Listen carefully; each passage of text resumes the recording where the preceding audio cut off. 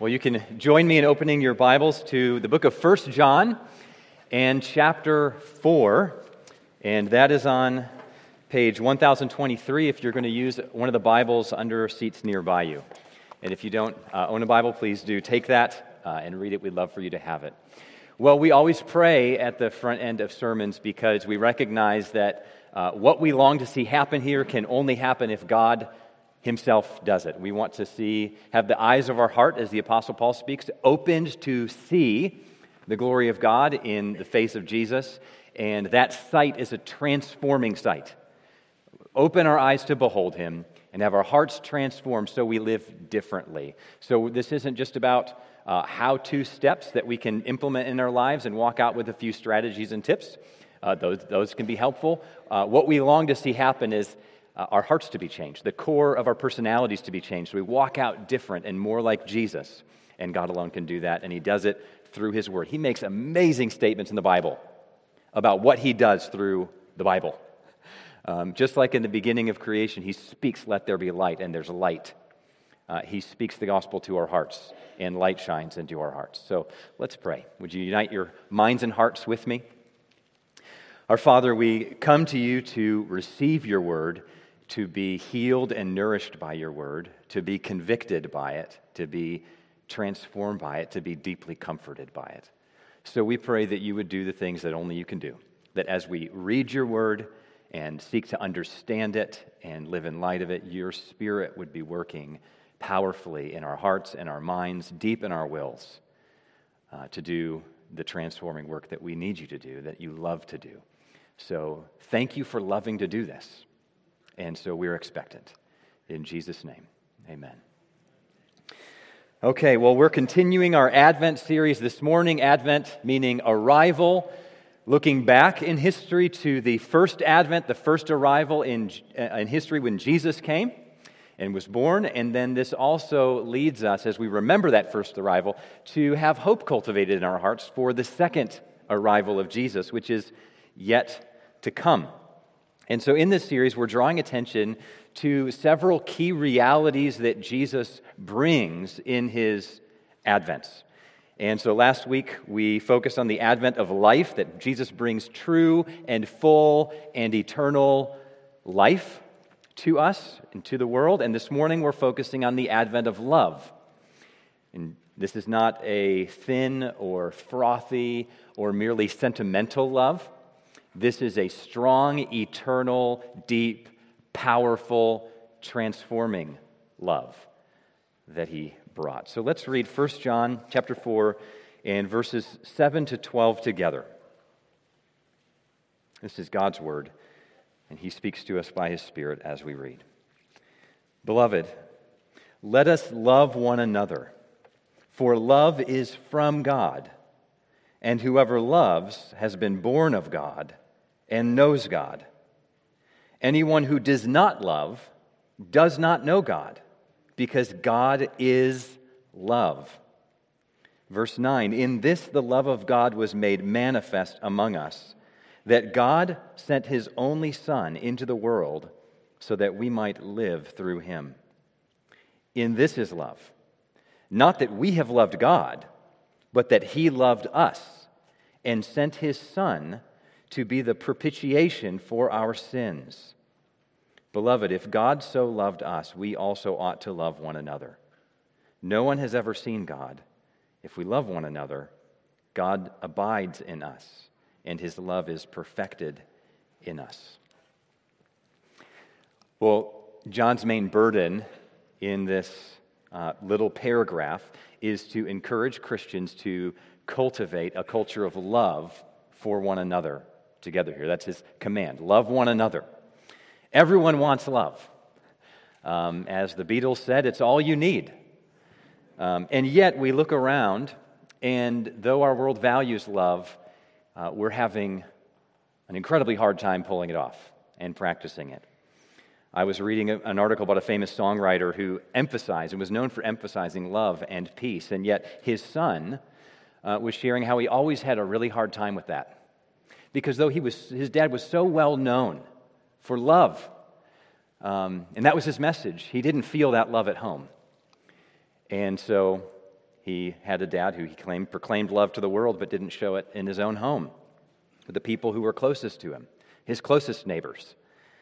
And we see this kind of contrast in many places. Our culture is proclaiming tolerance and yet is quite intolerant.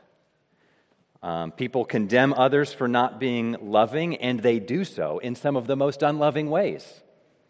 Some people say they are against hate, and they sound very hateful as they speak about that. And very personally, we hold love up in high regard, and yet our own actions often fall short. So here's the message of Advent. There is a source of real, deep, lasting love, and it's a love that is powerful enough to transform us into people who actually do begin to love more and more and truly. And this is the love that came into the world through Jesus, and that's what we celebrate when we remember Advent. So the coming of Jesus into the world, according to this text, is the display of God's own love for us.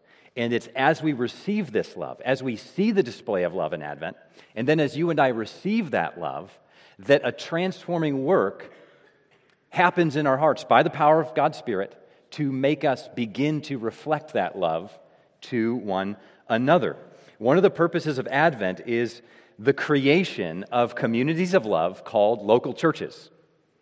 The places where in the world people can look to see that love really has come into the world, and there's a whole new way of being human together, where we can actually love one another, not perfectly, but truly. And so this text shows us the connection then between Advent and the gospel culture that we so often talk about. There's a tight connection there. We do not get a culture of love in our homes, in our relationships, in our church family, merely through being told to love and talking about how much we love love. We get it by moment, receiving and resting in God's love for us. So this text has 3 steps or movements to it, 2 verses in each movement. And so we see the source of love, and then the display of love, and then the community of love. So there's a progression or movement here. There's the source of love, which is then shown in this display of love, and then that display of love actually can create communities of love. So let's walk through each one. First, the source of love. Where does it come from? What is its source? Well, John tells us that love is from God. And John's making a particular point here in verses 7 and 8. His point is that true Christians will inevitably love one another, not perfectly, but truly. He's saying that if you are born again, right, you're regenerated, you have a new heart, that God has saved you.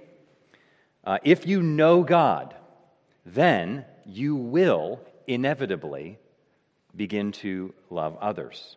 And to put it another way, if you do not love, in the context of John here, other Christians, other brothers and sisters, then you must not be born again. You must not actually know God, no matter what you claim. So there's a direct connection John's making between knowing God and loving others. So that's the point of verses 7 and 8. Look at it with me. He says, "Beloved, let us love one another, for love is from God, and whoever does this loving one another has been born of God and knows God. Anyone who does not love does not know God, because God is love." So he describes true Christians in 2 ways here. They've been born of God and they know God. So that's what it means to be a Christian in part. You've experienced the new birth, what Jesus called being born again. You've received a new heart, a transformation of your desires at the core of your personality, and you have been brought into a relationship with God. So you know God. That's how Jesus defined eternal life, knowing the Father and the Son. And John's burden here, and really throughout this letter of 1 John, is to help Christians know that they are real Christians, He's not writing to scare people. He's actually writing to assure them because something's happened in this church community he's writing to, and their assurance has been shaken, and they're wondering. And so he's writing to assure them that they actually are saved. And he does this through a number of tests, you could say, and one of them is the love test. So he says, one way you know you're a real Christian, and he's writing to these people to help them see that they are, is that you love one another. It's not a perfect love, but it's real. So that's his point. But in making this point, he gives this motivation for why we should love one another.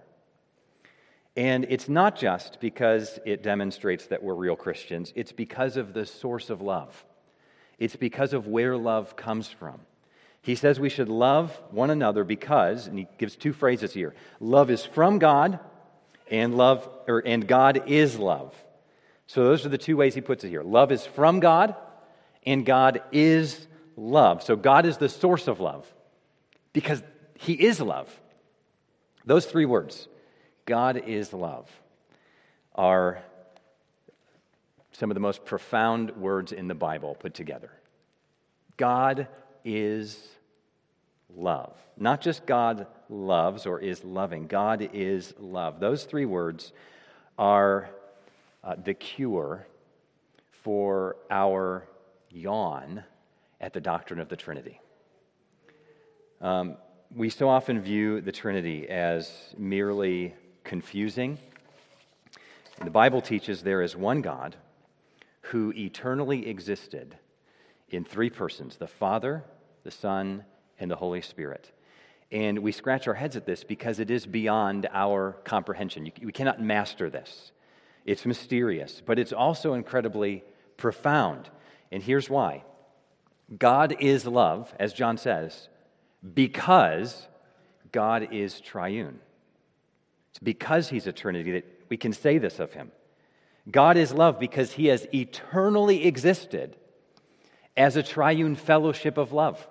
Father, Son, and Spirit overflowing in effusive love toward one another. Before creation, apart from creation, God is love because God has eternally existed as a fellowship of love. So you could not say God is love if God was just a force, an impersonal force. You could not say that God is love if God is just a single solitary being. Love needs an object. And you can only say then if there is something essentially relational about God's nature. And so this answers the question, what was God doing before he created the world? What comes into your mind? What was God doing before he said, let there be light? Well, the answer is he was enjoying the triune fellowship of love. Here's how Jesus answered the question. At the end of his prayer in John 17, in this prayer to the Father, he said, you loved me before the foundation of the world. So that's what was happening before the foundation of the world. The Father was loving the Son, and the Son was loving the Father. And the Spirit is involved in that triune fellowship of love. And so this is why John can say that love is from God, because love existed before there was anything else created. God eternally existed as a triune fellowship of love, and it's out of that, as an overflow of that love, that he shares himself, that he creates a world of goodness. Now, this is one of the main differences between Christianity, a Christian view of reality, and a naturalistic account of reality. So in our culture today, many people are really deciding between two options. There's obviously others, various religious takes on the world, but there's really two views that many are deciding between. Is the Christian God of the Bible real? Is this true? Or is this material and natural universe all there is? With naturalism, the love question is a big one. And it's a problem, because love would be here then as a byproduct of evolution and natural selection. So it hasn't always existed. It came about as an accident as evolution progresses. It comes about when animals and humans, who would be different forms of animals, developed, and then it'll be gone when humans and animals are gone. Love is not eternal. It's not transcendent. It's not essential to reality. But in the Christian account of reality, love is at the heart of the universe. It's at the core of reality. Love is eternal because God is eternal, and God is love. It was here before the world was created, and it will continue on forever. So, love didn't begin in the course of history when someone first felt affection and commitment for someone else. Love is from God. He's the source of true love. We're caught up in it. So you don't have to believe, though, in this God of love to experience love and know that it's valuable and even think there's some transcendent quality to it. Of course, you can have a naturalistic view of reality and value and enjoy love. But the key question is, how do you account for that sense of this transcendent significance of love? How do you account for this sense of deep meaning that we feel in relationships? Why is our experience of love so meaningful? And we know it is and we want it to be. So this is actually, that question is a problem for a naturalistic view of reality. But it's one of the most beautiful aspects of Christian account of reality. Love feels meaningful, feels like it's transcendent, it feels like it's essential to reality because it is. Because it comes from God, because God is love. He is a triune fellowship of love. So that's the first step in this movement. Love is from God. He's the source of love. And now the second step, the display of love in the next two verses, verses 9 and 10. You can see the progression or movement in verse 9 here. So John says, God is love, and then in verse 9 he says, in this the love of God was made manifest among us. Okay, so God is love, and that love has gone public. That love has been made manifest. It's revealed itself. It's been revealed to us. It's been displayed. So we don't just believe that God is love on blind faith. It's actually been demonstrated in space and time history. So how? Well, John notes two moments.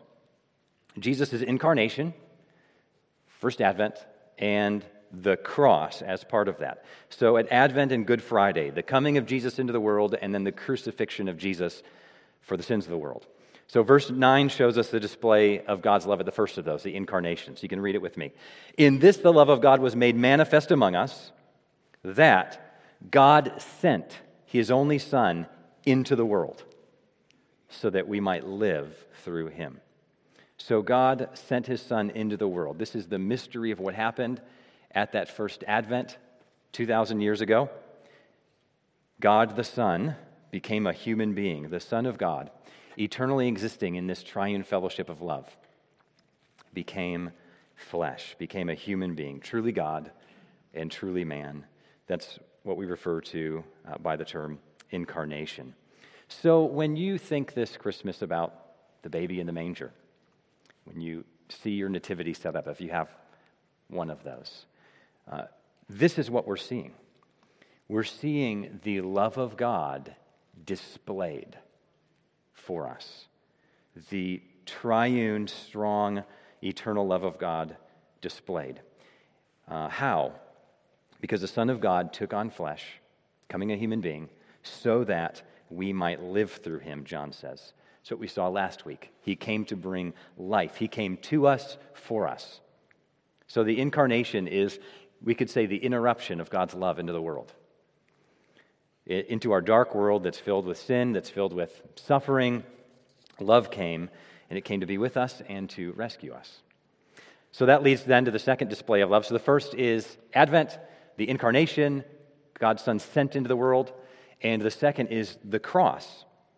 Verse 10 shows God's love through the cross. So it says this, in this is love, not that we've loved God, but that he loved us and sent his Son to be the propitiation for our sins. The cross shows us the depth of God's love. We see this in the phrase, the propitiation for our sins. We don't use that word much. It's an important one. To propitiate means to turn away wrath or anger.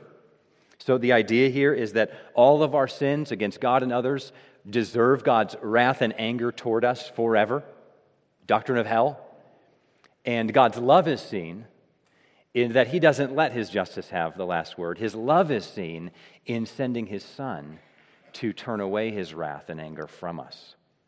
It was turned toward Jesus on the cross so that we receive his welcome and his smile and his acceptance forever, and a welcome in heaven. So the cross shows us that God's love is not weak, it's not frothy, it's a strong love. It's a love that's stronger than death. It's a love that endures hell for us.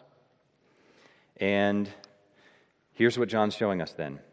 The God who is love set his heart on us in love and displayed his love to us through Christmas and the cross.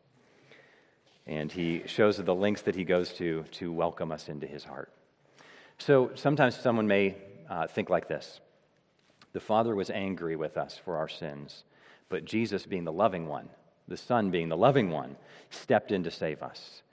But John is showing us that Jesus' ministry is an overflow of the love of the triune God.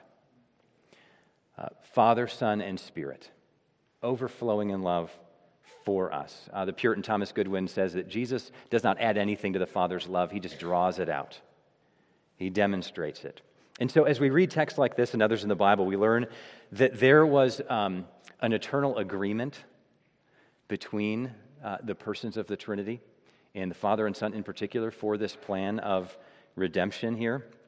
The Father planned redemption, the Son accomplishes redemption, and then the Spirit applies that work of redemption to our hearts. So Reformed theologians have called this agreement that is between the members of the Trinity, the covenant of redemption. So I want to take a few moments to read from you how one pastor explained this.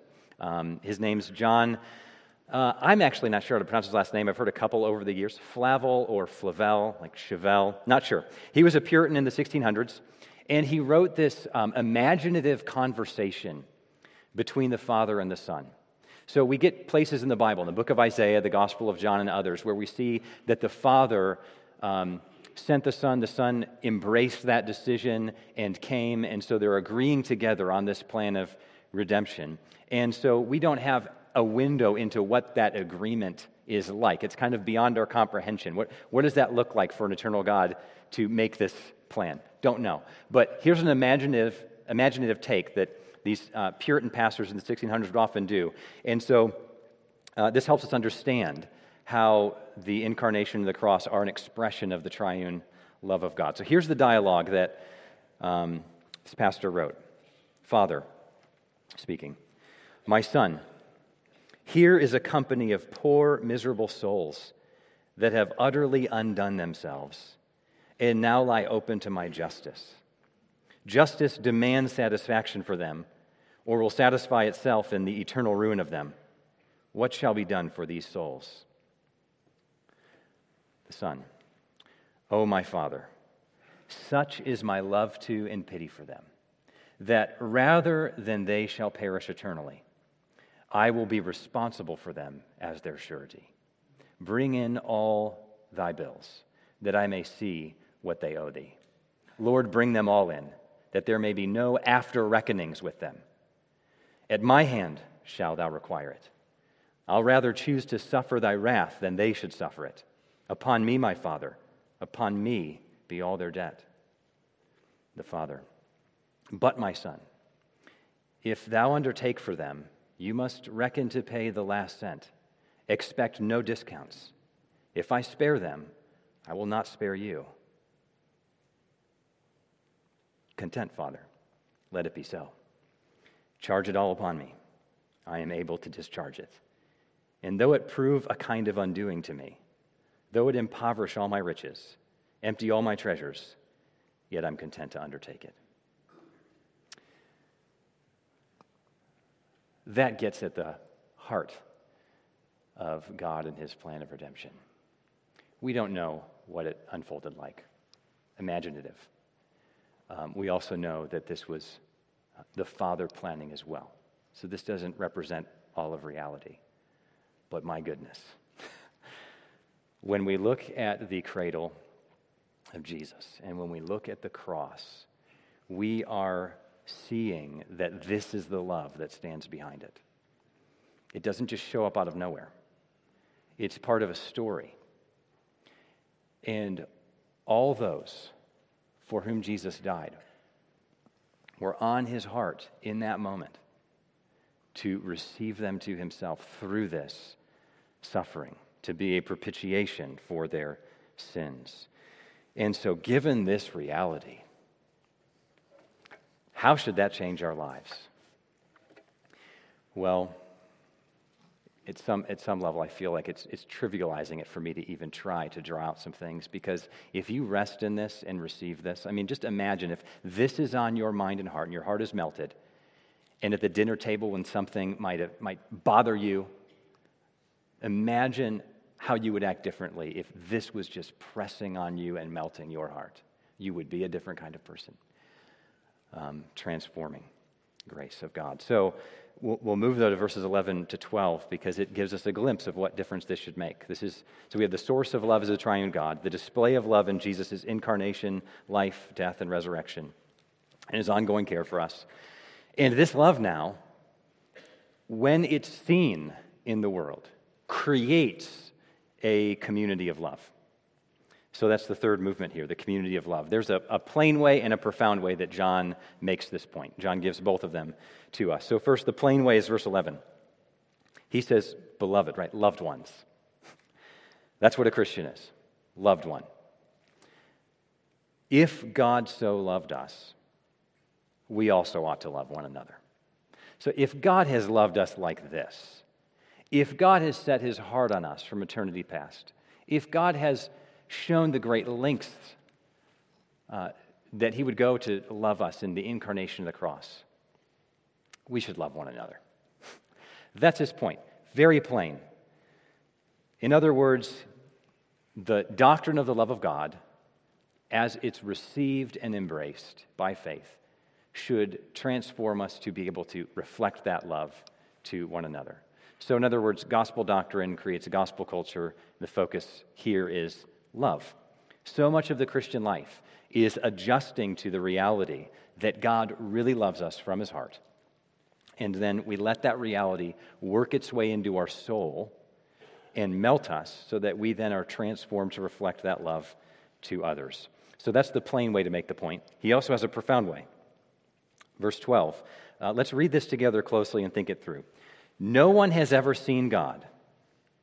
If we love one another, God abides, remains in us, and his love is perfected or completed in us.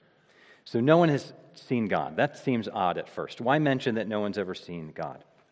Because even though we can't see God, we can experience his love.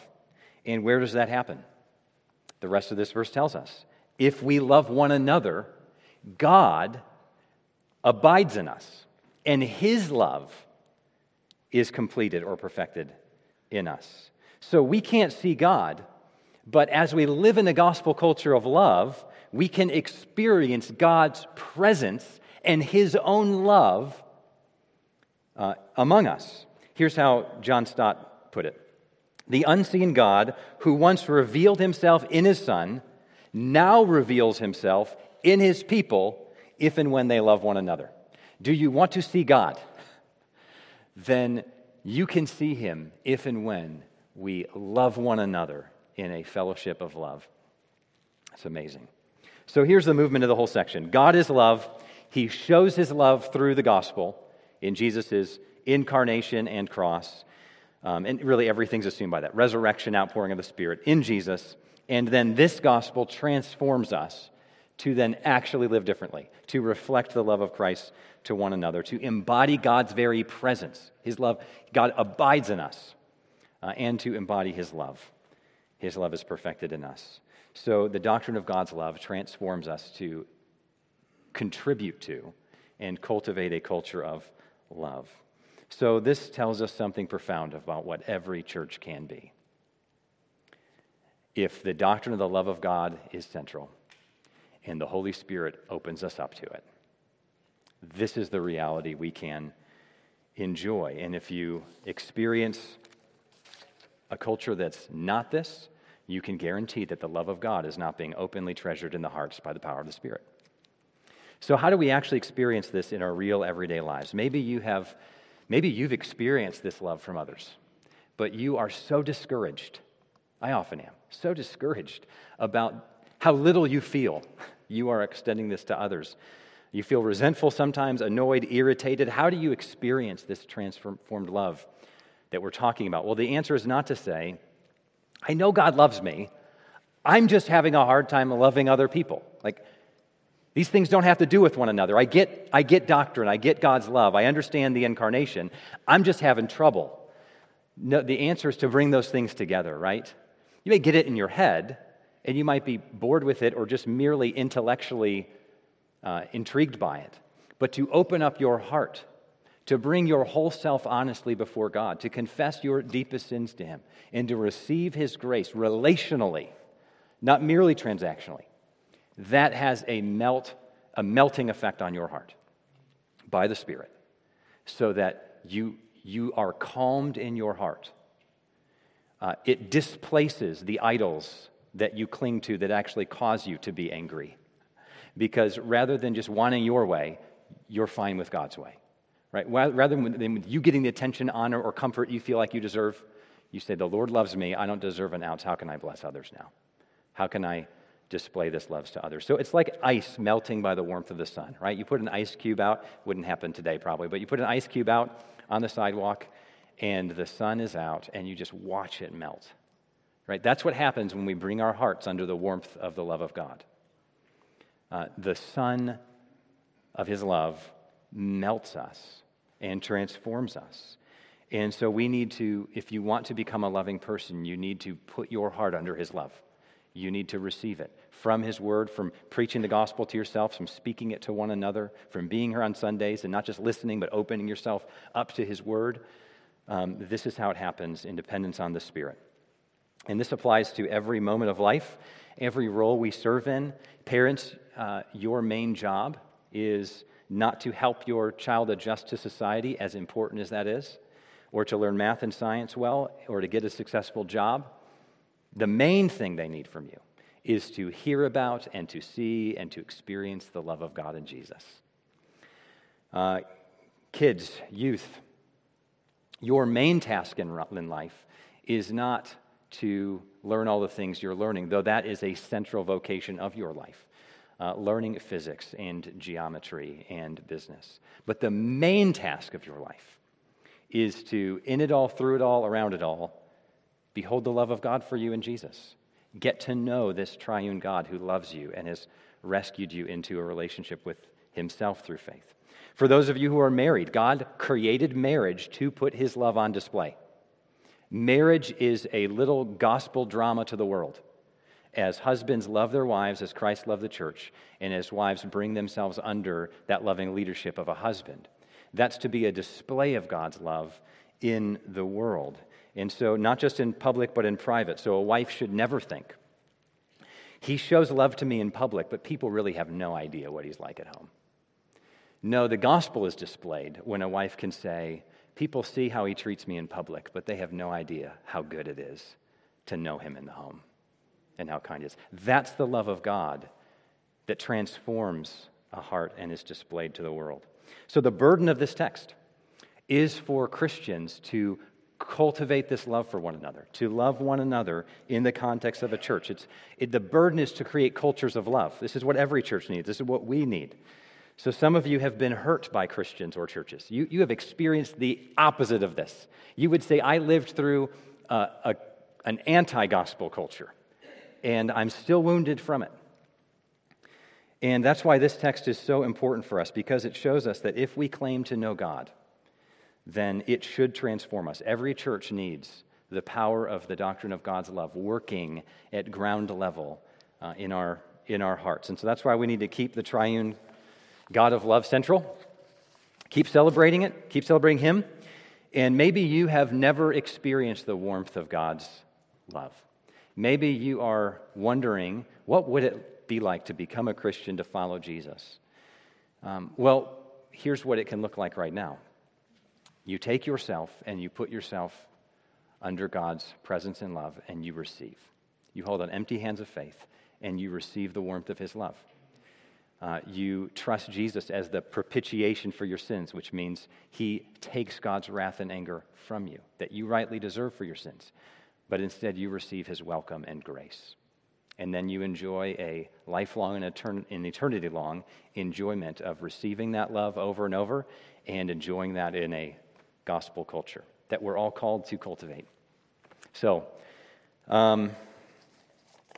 what a reality. Let's pray. Father, we thank you. This is more beautiful and good than we could make up, which is one of the reasons why we know it's true. Confirms it. We thank you that the love that we feel and know is significant. We thank you that it is, and that it has its source in you. We thank you for revealing your love through Jesus, and we thank you for bringing that to our hearts.